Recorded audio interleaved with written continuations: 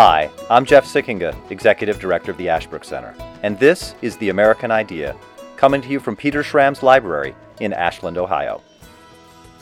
I want to welcome everybody to this episode of The American Idea. Today we are going to be talking about one of the most famous Americans in our history, Benjamin Franklin. Franklin might be famous.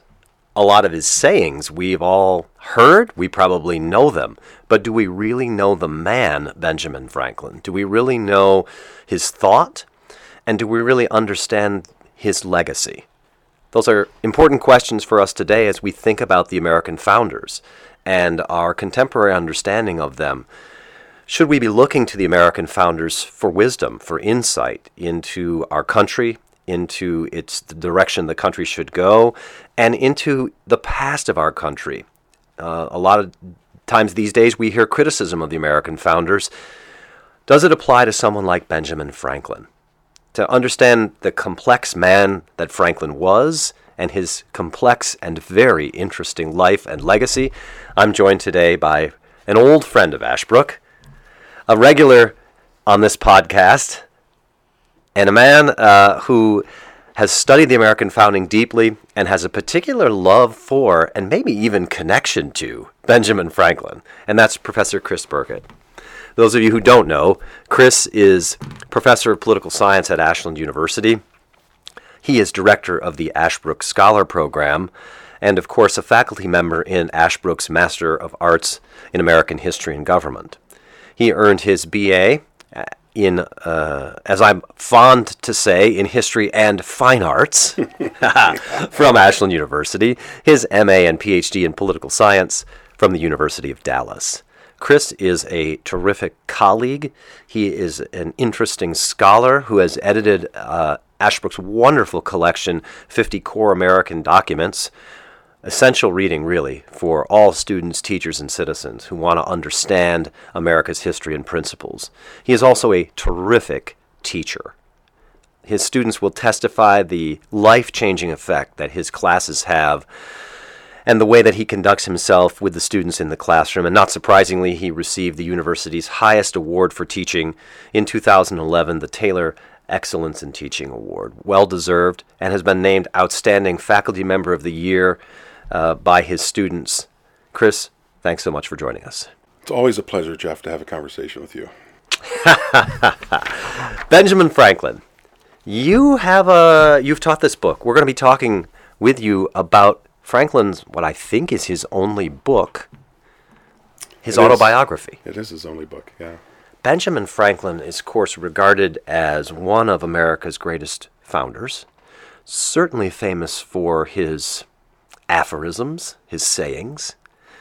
But I wonder how much we really know about Benjamin Franklin and how much he really wanted us to know about him. You would think in an autobiography he would really reveal himself and bare his soul to the reader.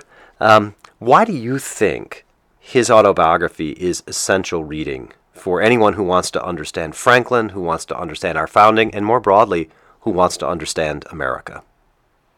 Well, I think that last point is especially important. If you want to understand America in a certain way, you want to know what it means to be an American. We have an idea of what an American is, and as opposed to or distinguished from a European, especially at the time when Franklin is writing. A European is someone who is either noble or an aristocrat or a commoner.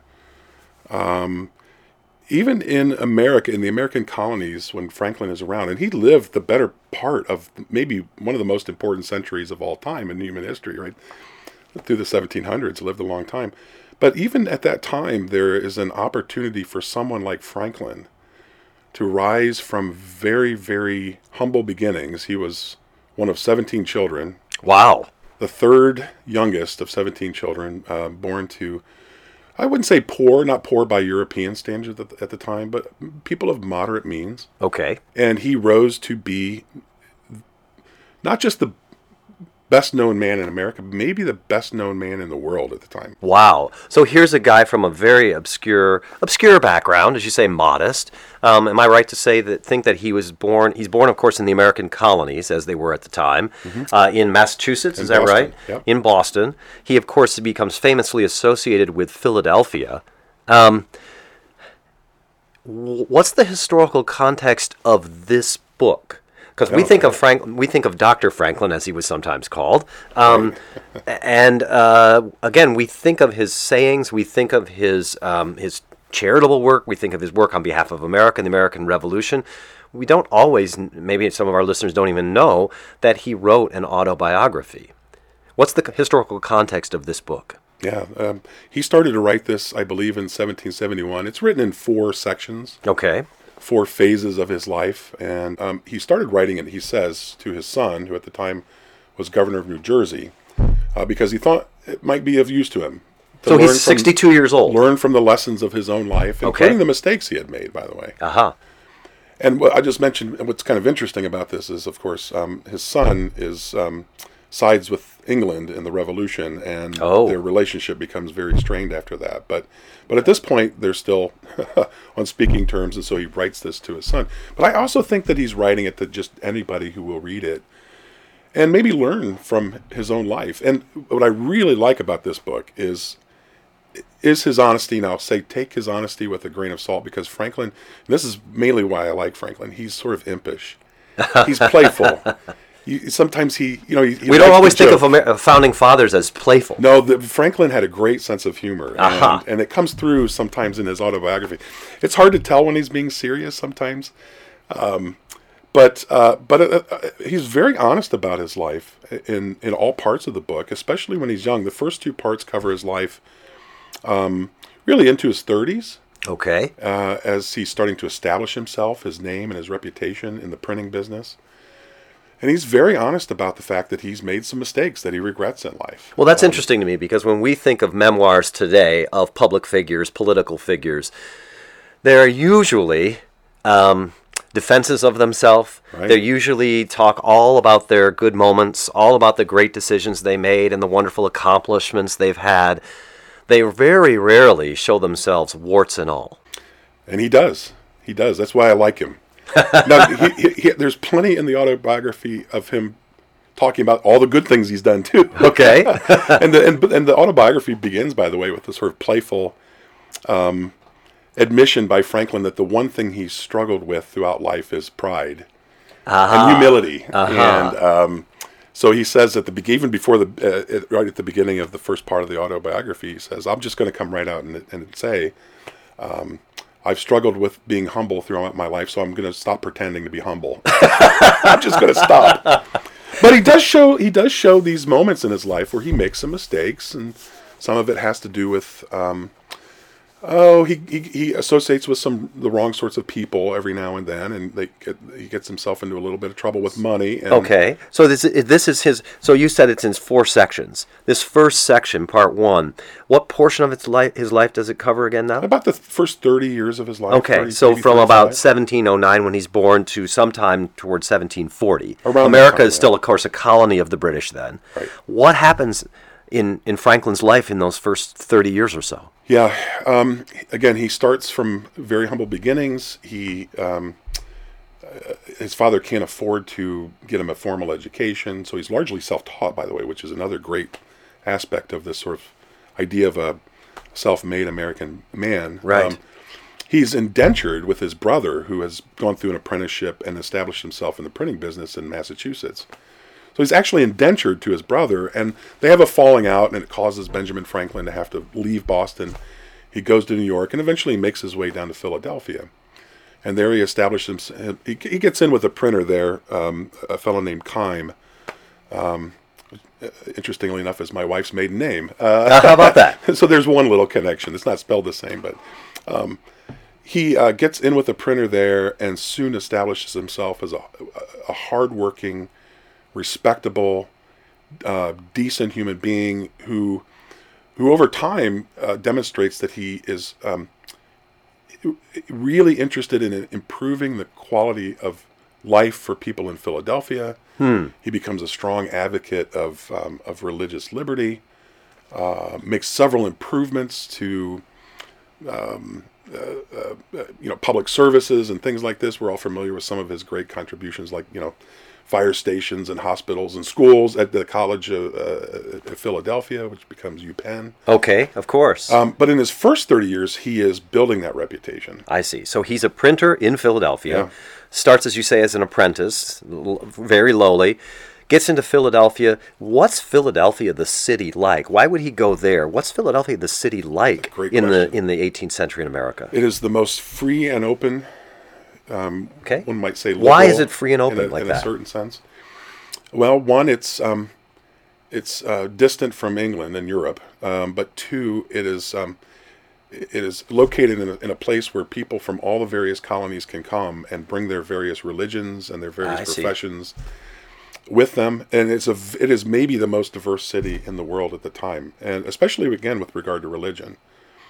Pennsylvania then is largely a Quaker colony. It is still, or founded as a Quaker colony. It is. Philadelphia, however, is just open to all sorts of people of different backgrounds. So of all, you've got Quakers, you've got just about every kind of Christian denomination has a church there, and you also, I believe, have the first Jewish synagogue in the country established there. A permanent synagogue is established there in Philadelphia, and it's still there. Or at least there's a memorial to it there. So it's an open city. It's inviting for people that want to come there and take advantage of the freedom and the opportunity to pursue what they want, to pursue happiness in the way they want to pursue it, but also make something of themselves. And Franklin saw a need for in printing that he could fill, and it becomes very obvious, I think, to most people that he's better at publishing, and he writes editorials and things, but he's better at publishing newspapers than his employer is, and over time he works hard enough and gains enough of a reputation that he saves up and can buy his own press. Okay. So Franklin the apprentice becomes Franklin the owner. Yeah. The business owner. Yeah, he does. And he does very well, and he makes a lot of money, to be honest, at this. This is now, after having established himself and proven that one can work hard and be successful. This is the part that really surprised me when I read the autobiography, and this is probably the less known part of Franklin, is that he retires early. He's very young when he retires from printing, and he dedicates himself instead to public service. So around in his 40s, is that right? Yeah, he makes the move to public service. He gets into politics. His political career begins as Secretary of the General Assembly. Okay. Again, so just like Franklin does in his work, he sort of starts at the bottom, earns the trust of people around him, and works his way up to be the most respected political figure in Philadelphia. What does he say in his autobiography here in this part 1 that's particularly memorable about his life and time in Philadelphia? What kind of lessons does he draw? What kind of examples does he want to show us? What's the story that he wants to tell his reader? It's a great question. And what he learned in part 1 and part 2, again when he's young, I think the main focus of the text is Franklin saying, on the one hand, he's showing how important it is to work hard. Not only work hard, by the way. If I can find this passage, I'll read it. But I remember him pointing out that it's not just important to work hard. You have to make it clear to others that you're a hard worker. I see. So he tells a story, for example, of how he was constantly working, but he loved to read. And he was afraid that people might think him kind of lazy for taking time off from working to read books. So what he would do is he would fill a wheelbarrow full of books and push it around town to wherever he was going to go read, so it looked like he was always busy. So he tells a lot of great stories like this. Appearances matter. So there's a lot of that in the first part and the second part. But at the same time, again, one of the major lessons I think is, learn from my mistakes. And one of the things that he, I think, regrets is when he was younger, when he had first come to Philadelphia, actually in Boston as well, he was what you might call disputatious. Well, that's a big word. Well, okay, he liked to argue. He liked to argue, and he liked to win arguments. Okay. And he was not nice about it. He liked when he was young and ambitious. His ambition took the form of trying to prove that he was smarter than others. So he was a little cocky, a little arrogant. That's a nice way to put it. Yeah, and he quickly earned a reputation of being kind of a jerk. And over time, as he grew up and matured, he saw the effect that had on people. It turned people away from him. And as Franklin matured and became more civic-minded and wanted to bring people together to cooperate for, whatever project it was, building a library, or even building a church. Franklin is responsible, by the way, for getting people together to donate funds to the first public place of worship that any denomination could use in Philadelphia. But he learned that the way you do that is not by being a jerk. You have to speak to people in a certain way to get them on board, show them what's not only in their interest, but also in the interest of the society that they live in and how they're connected. And he learned to, and he regretted this later, but he learned how to speak to people in a way that could move them in the right kind of way, right? To get them to come together and want to be civic-minded. So he regrets the fact that when he was younger, he was just so vicious in his critiques. He flirted with deism. This is another thing that surprised me in this. When he was younger, he regrets this. He says explicitly. He thought of himself as a deist when he was younger, and this allowed him to think that he was very clever in arguments with, say, people of Christian orthodoxy or sort of Christian faith. And there's another great moment in the book where he says he regrets this very deeply because he saw the effect that his religious opinions with regard to deism had on a friend of his. So, I mean, to oversimplify it, of course, deism is the idea that the God created the world and the universe and sort of wound it up like a clock, and then it just runs, right? And Franklin writes about how one of his friends who he converted to deism concluded from this that it doesn't really matter, therefore, whether we do good or bad. It's just sort of we're just sort of destined to do it. And so it led one of his friends to do some really bad things, and Franklin laments this. So part 1 and 2 is full of positive examples of how to earn a good reputation in the eyes of others, but it's also full of these lessons of don't do what I did, sort of teaching. Right. So the part 3, because I as far as I know, I think it's right that Franklin lived as his permanent residence in Philadelphia his whole life, even though, of course, he later becomes ambassador and goes to places like England. But he's in Philadelphia. Part 3, tell me what portion of his life does this cover? Yeah, this is when he retires, essentially. He still owns the printing press, I believe, but he's turned over management of it. And he dedicates himself to public service. So I'm trying to find, there's a great passage where he decides he wants to get into politics. This is where you start, right, to get into public service. Okay. With him. And he wants to be secretary. His first thing he runs for is secretary of the General Assembly.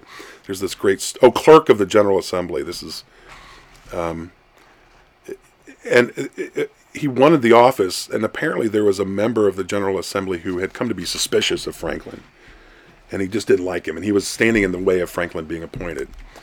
And Franklin tells the tale of how he went to this particular member of the Assembly, and instead of sort of trying to do favors for him, which was sort of the common practice, right? You want to get in favor to, with somebody to get in office. He asks a favor of the assemblyman.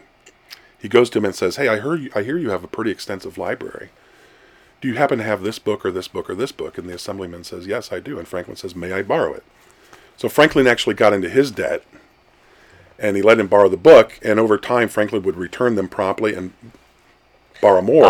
And within a month, this assemblyman recommended him for clerk at the General Assembly. And they became friends. And from there, Franklin then goes on, and he is elected to the Assembly, and he is involved in many, many public affairs projects.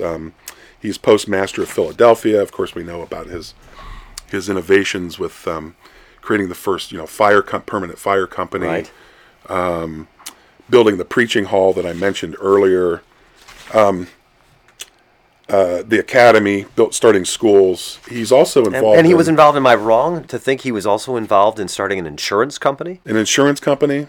He did. I mean, he's the first to do so many things in this country. It's wow. Amazing. And by the way, not for profit either. At this point in his life, he had made his money, and he wasn't necessarily interested in reaping profits off of it. He wanted to be of service to others. The Franklin stove, for example, right? So many of his inventions he refused to take patents out on because he thought that these would be of service to others. So, and is this the time in part 3 when he starts publishing what made him in many ways famous to a lot of ordinary folks, which is Poor Richard's Almanac? That's just before that time and into this time. Okay, yes, right. Tell us about Poor Richard's Almanac and why what it is and why he publishes it. Yeah, it's a collection of newspaper editorials, many of which he had written earlier, and now pieces together in a kind of pamphlet, and they're meant to be sort of pithy stories that teach us something about virtue or morality or how we're supposed to behave as citizens and how to be good neighbors and so on and so forth. And he often tells these witty, funny stories of people who get themselves in trouble and then maybe have to dig themselves out of a hole somehow. And but they're very clever and they're very witty and they're very, very popular.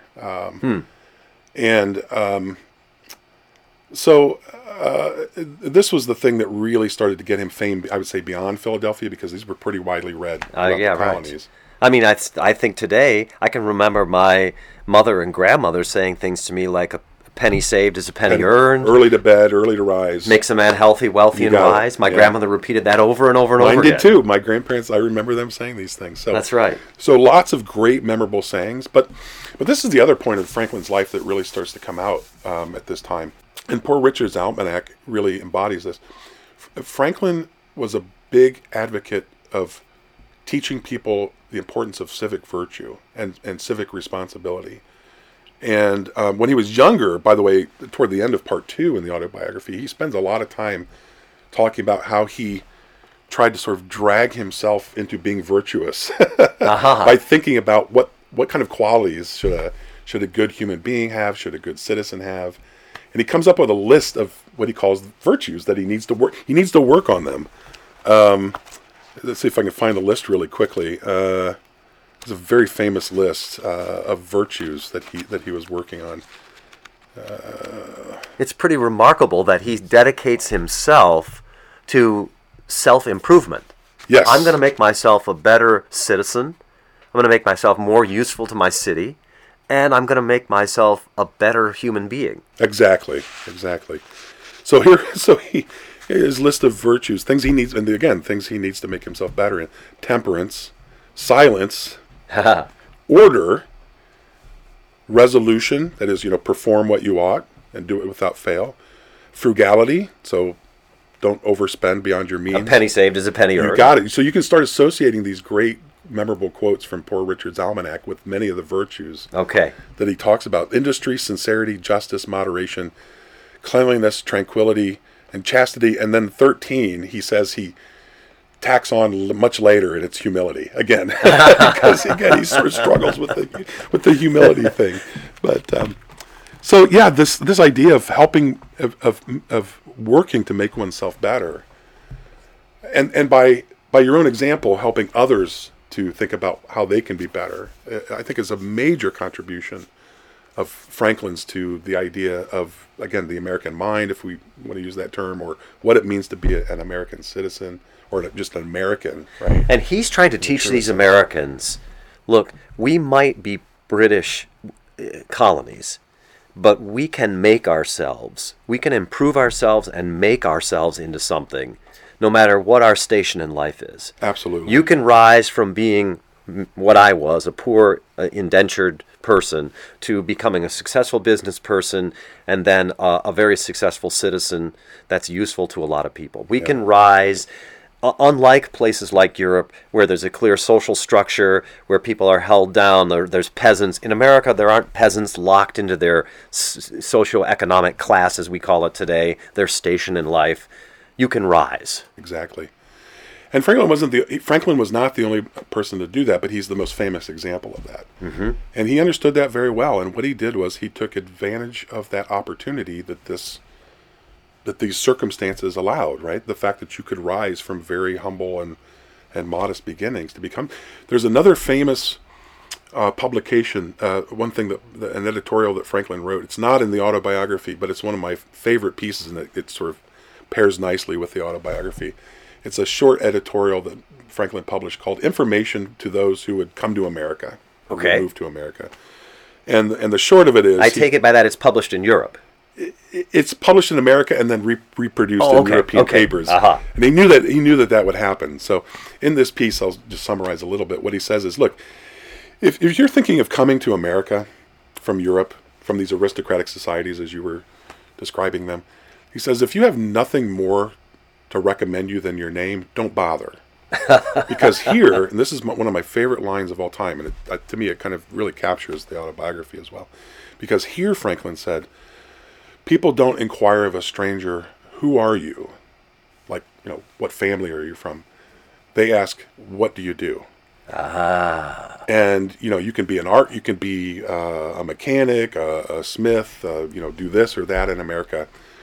That's what matters most, is what you do. Your actions matter most. It's right.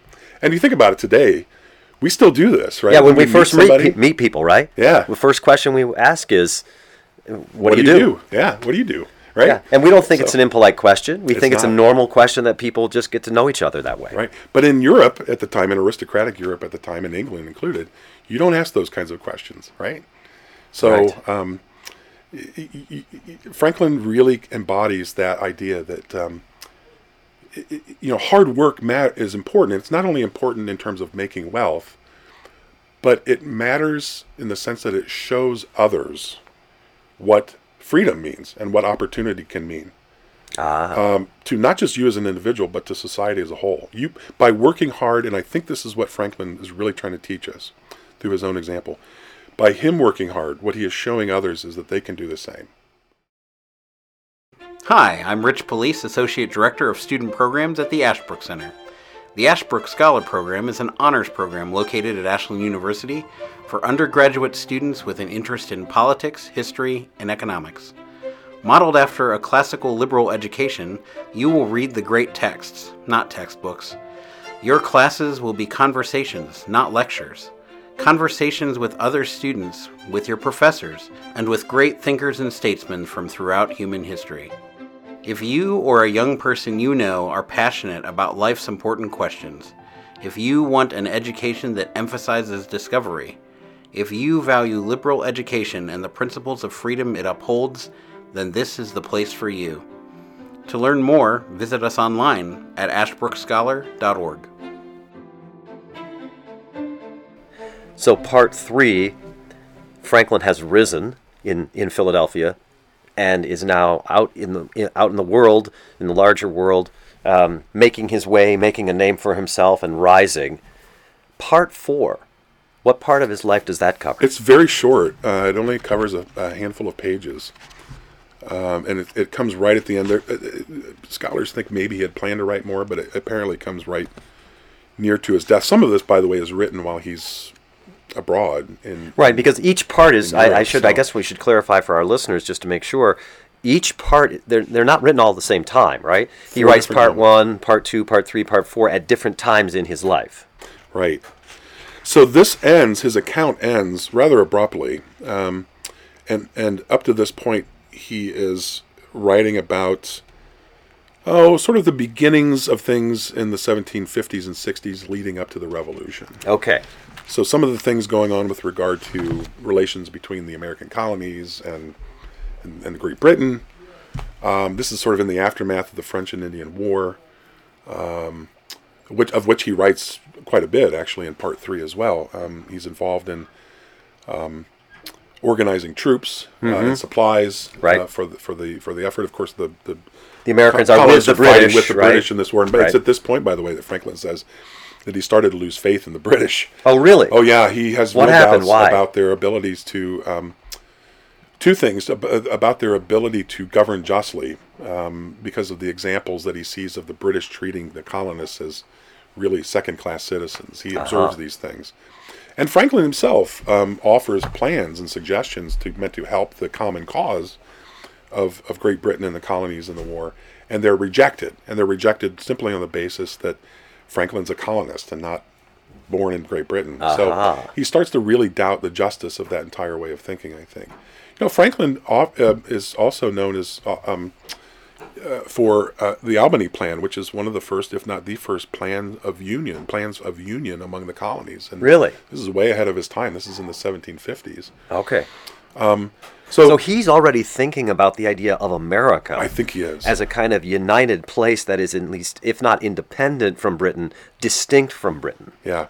And I think this is another thing that sets him apart from many others at the time, and even many of the American founders, is that he has this sort of continental view of what America can be. He has larger views of what union could bring to not just, Philadelphia is a lovely place to live, but think if all the other great colonies could unite and what they could do for each other. I think Franklin has that kind of vision in the 1750s. Right. And his autobiography doesn't get into his contributions during the Revolution and the framing of the Constitution. Of course, he plays really important roles in those things. But you can see in the last parts, part 3 and part 4 here, how his life has put him on a trajectory to be in a position to help with those things and contribute in important ways. Well, you mentioned that his son, if we're talking about the American Revolution, was the royal governor of New Jersey. And when the revolution comes, of course Franklin sides with the colonials and his son sides with the British. They have a terrible falling out. But his son, that immediately when you say that makes me think of his family life. Does he talk at all in his autobiography about his family life? Only at the beginning, and it's only his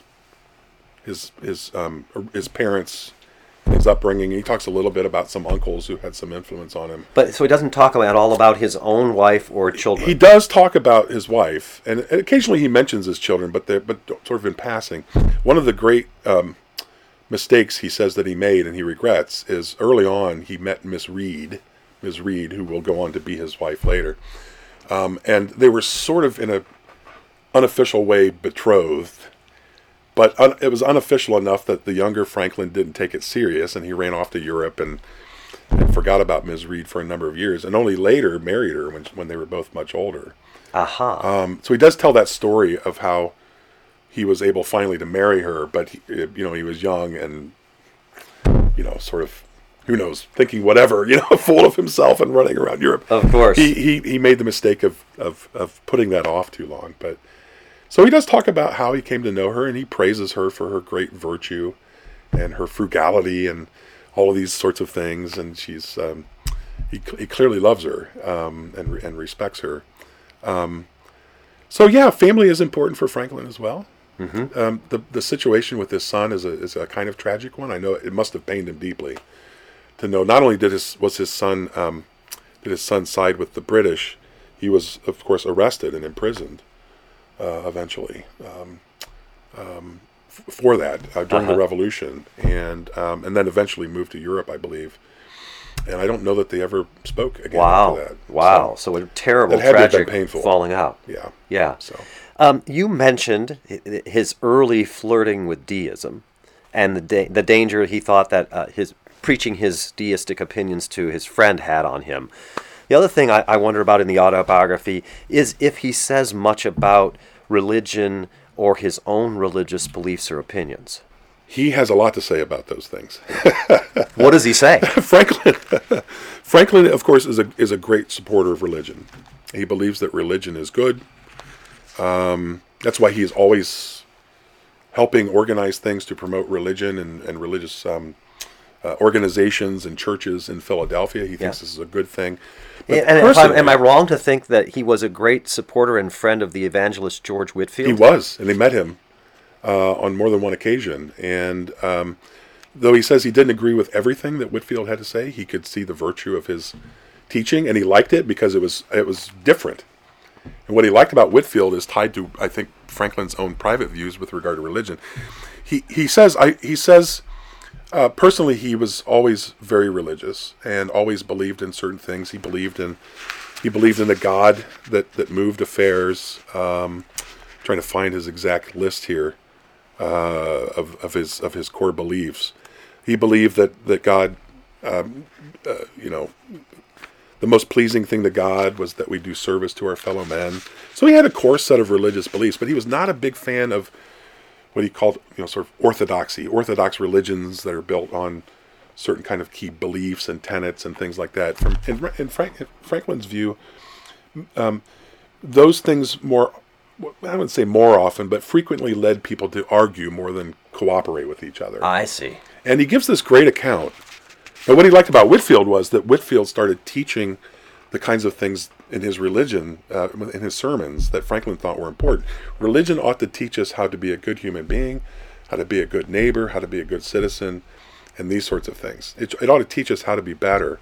And he gives another example of a preacher that he went to hear, if I can find it really quick in the text. He was finally persuaded to go hear this preacher, and he was talking about that text from the line from Philippians, right, with those things that are noble, good, and true. Yes, whatsoever things are noble. Yeah, which is a great line. And Franklin said, he's gonna give a talk on that. He's gonna give a sermon on that. Think of all the great things we could learn from that, right? And right. He goes and he listens, and he's deeply disappointed because he concludes that this preacher, his goal was clearly to make the listeners better Presbyterians than better citizens and men. In other words, the preacher he didn't take advantage of that great and beautiful line to teach us something about goodness and truth and beauty, and instead focused on sort of the key tenets of his religion as he understood it.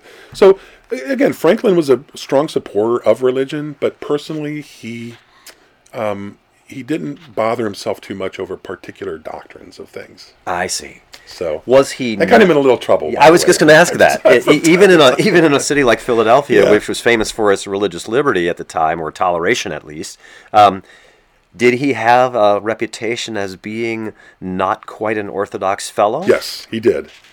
It was pretty widely known that he was a free thinker, as they were called at the time, and that was not always a compliment.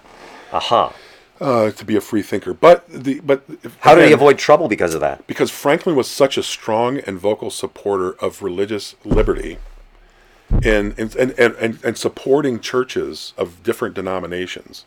Again, he brought people together for this great project of building I think of it. I was just talking about this with my students in class the other day. You think of these. You see these mega churches, the great buildings. Yeah. Franklin built the first one in the country, maybe in the world. Benjamin Franklin built the first mega church. He got subscriptions, donations to do this, and it was to be. But the condition was any denomination could use it. Didn't matter whether you were Catholic or Presbyterian or Methodist or Quaker. I don't know, Quakers had their own places, but anybody could use it. So Franklin was so well known as a supporter of all religions that I think when it came to his own personal, free-thinking approach to religion, people were very tolerant of that. I see, because whatever he might have that reputation, but he's helped us, people would say. Yes. He's a good citizen, and he supports all of us, so we'll let that go. And he also gave, apparently, talks and wrote things. He writes this in the autobiography, but he also had written about it in his editorials. Despite all these different religious denominations, there are certain things that they all have in common. And Franklin really wanted to emphasize those things.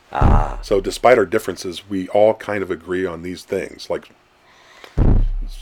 doing good to other human beings is, to your fellow man is an important thing that's pleasing to God. So Franklin was able to keep the respect of people of more, let's call them orthodox religions or orthodox faiths. Yeah. Despite his own personal preference to think for himself about these things.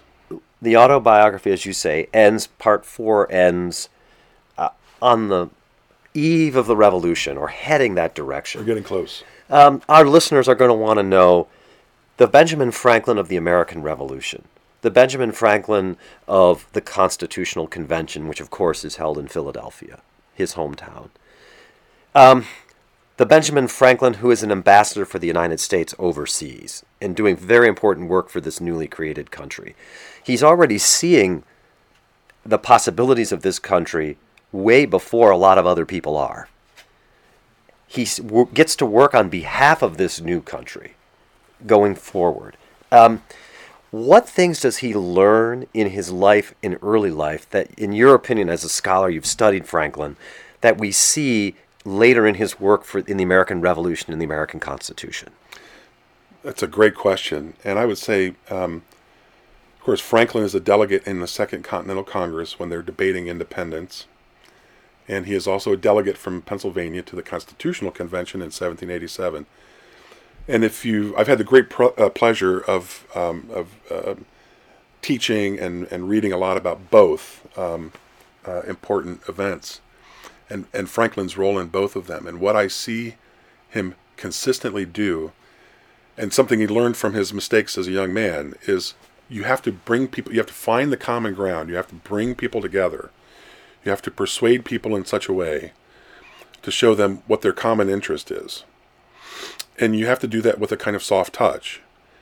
There are others at both Philadelphia, the Second Continental Congress and the Constitutional Convention are meeting in the same place, the same physical location, not at the same time, but in the same building in Philadelphia. And there are plenty of delegates who are losing their heads, and it's getting heated, and they're yelling at each other. And some of those guys had very strong opinions and weren't afraid to say them. That's right. And Franklin consistently avoids any of that kind of language. He is always appealing to, the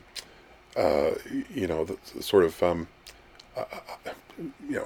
patriotism, if you will, or sort of sense of common good in everybody. And in Philadelphia in 1776, when they're debating independence, Franklin, by that point, is firmly set on independence.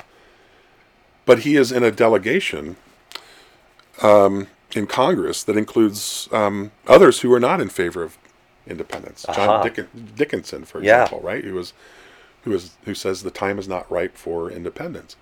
And Franklin handles that situation very, very prudently and tactfully, and tries his best to persuade Dickinson, whereas others are, questioning Dickinson's motives and these sorts of things. So Franklin's always trying to reach out, build common ground, and persuade people gently over to his side. I think so.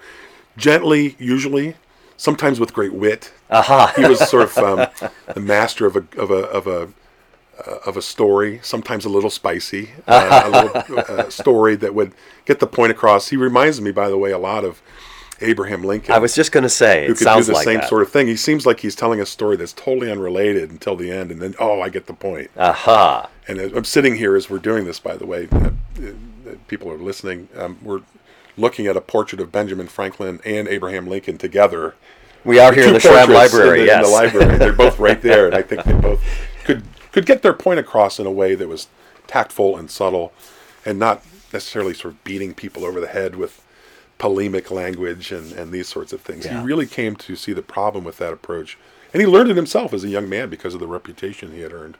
And it reminds me of the saying that's at least attributed to him, we must all hang together, or most assuredly we will all hang separately. See, there's a consistency. I love this. There's a consistency in his approach to things that I think you see throughout his entire life, at least in public service. He's trying to teach these Americans what it means to be an American, live that way and rise in the way that America provides the opportunity. And then when he has the chance to act on the world stage for America, he's trying to teach Americans join together for the prosperity of us all. He's trying to show them, because again, Americans have done this before. They've not done this before. No people maybe has done this before. You're going to declare independence. How should you declare independence? You're going to write a constitution. How should you go about writing a constitution? Franklin is trying to show them one way, an American way, that you can do that. And I think that is a huge contribution of his. Because what you want as much as possible is unanimity. You're never going to probably get perfect unanimity, but if you can't get that, what you need is a kind of consensus. So I think of Franklin as being really gifted in the art of sort of building consensus. Consensus building. I know that's kind of a buzzword these days and all of this, but he's the first to really try to do this. Yeah, amazing. And I think he's trying to sort of set that as the standard that we aim at in politics and in policy making and all sorts of things. And I think he can be looked to even today as a model for that. So he publishes his the autobiography is published. Did he publish it?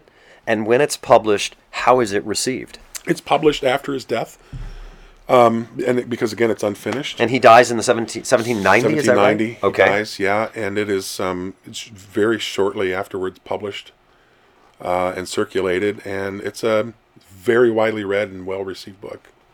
So it went through a kind of dormant phase in terms of people reading it throughout a lot of the 1900s, unfortunately, and we don't need to get into the various reasons why, except that it really sort of fell out of favor. And I think it was because Franklin had earned unjustly the reputation as being sort of the prophet of self-interest. That is, you work hard and get ahead and make money and these sorts of things. I see. But this is what changed my opinion about Franklin when I read the autobiography. He's not just the preacher of self-help or self-interest. You can't be of help to others or of service to others unless you take care of yourself first. So the purpose of getting ahead and being successful in life is not the success in itself. It's so then you can turn around and be of good service to others. Just as Franklin himself was. Exactly. And one of my favorite sayings from Franklin's is an empty sack cannot stand upright. And that was for a long time, I think, misinterpreted to mean you just, you want to fill your sack up with stuff, with wealth, with goods. But what Franklin meant by it was you have to have the sack full in order to take stuff out of the sack and use it for good for others, right?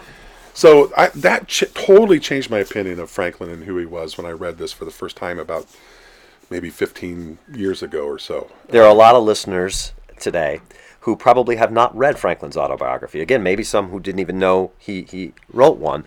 What do you hope if they were to read this book, and we encourage them, exhort them to take a look at this book and get to know this amazing man, this amazing American, what do you hope that first-time readers of Franklin's autobiography take away from his book about the man and about our country? Yeah, I hope they see the extent to which Franklin really did want to be of help to others, of service to others, even in his own example. Warts and all, as we were saying earlier, right? He doesn't hide the bad stuff, the things that he regrets. But he really tries to orient his life toward being of use and service to others. And again, that's something I didn't know about him. I mean, I knew about his contributions to science and all these sorts of other things, and I knew about his role at the Constitutional Convention. But that really comes out in the autobiography, and I think that's the other reason he's writing this, is, again, because he says, look, that whole pride and humility thing, I've struggled with that. So he wants to leave us with an impression of who he really was, and he wants us to remember him as somebody who tried the best that he could to be of service to his fellow man. Yeah. That's what he wants to be remembered for. And maybe in the end, proud of himself for doing so. Yeah. And he probably wouldn't deny it. Chris Burkett, thank you so much for joining us today to shed light on this amazing American, this, in many ways, model American, an American model for all of us to think about in understanding the American idea and apply to life what it really does mean to be an American, looking to the example and lessons of Benjamin Franklin. Chris, thanks so much for joining us. Thank you. It's been a real pleasure. Thanks for joining us for this episode of The American Idea, a production of the Ashbrook Center. If you enjoyed this episode, please give it a 5-star rating and review on your platform of choice. Subscribe for more at ashbrook.org/American Idea Pod, and follow us on Twitter and Facebook at AM Idea Podcast. From the Schramm Library in Ashland, Ohio, I'm Jeff Sikkenga.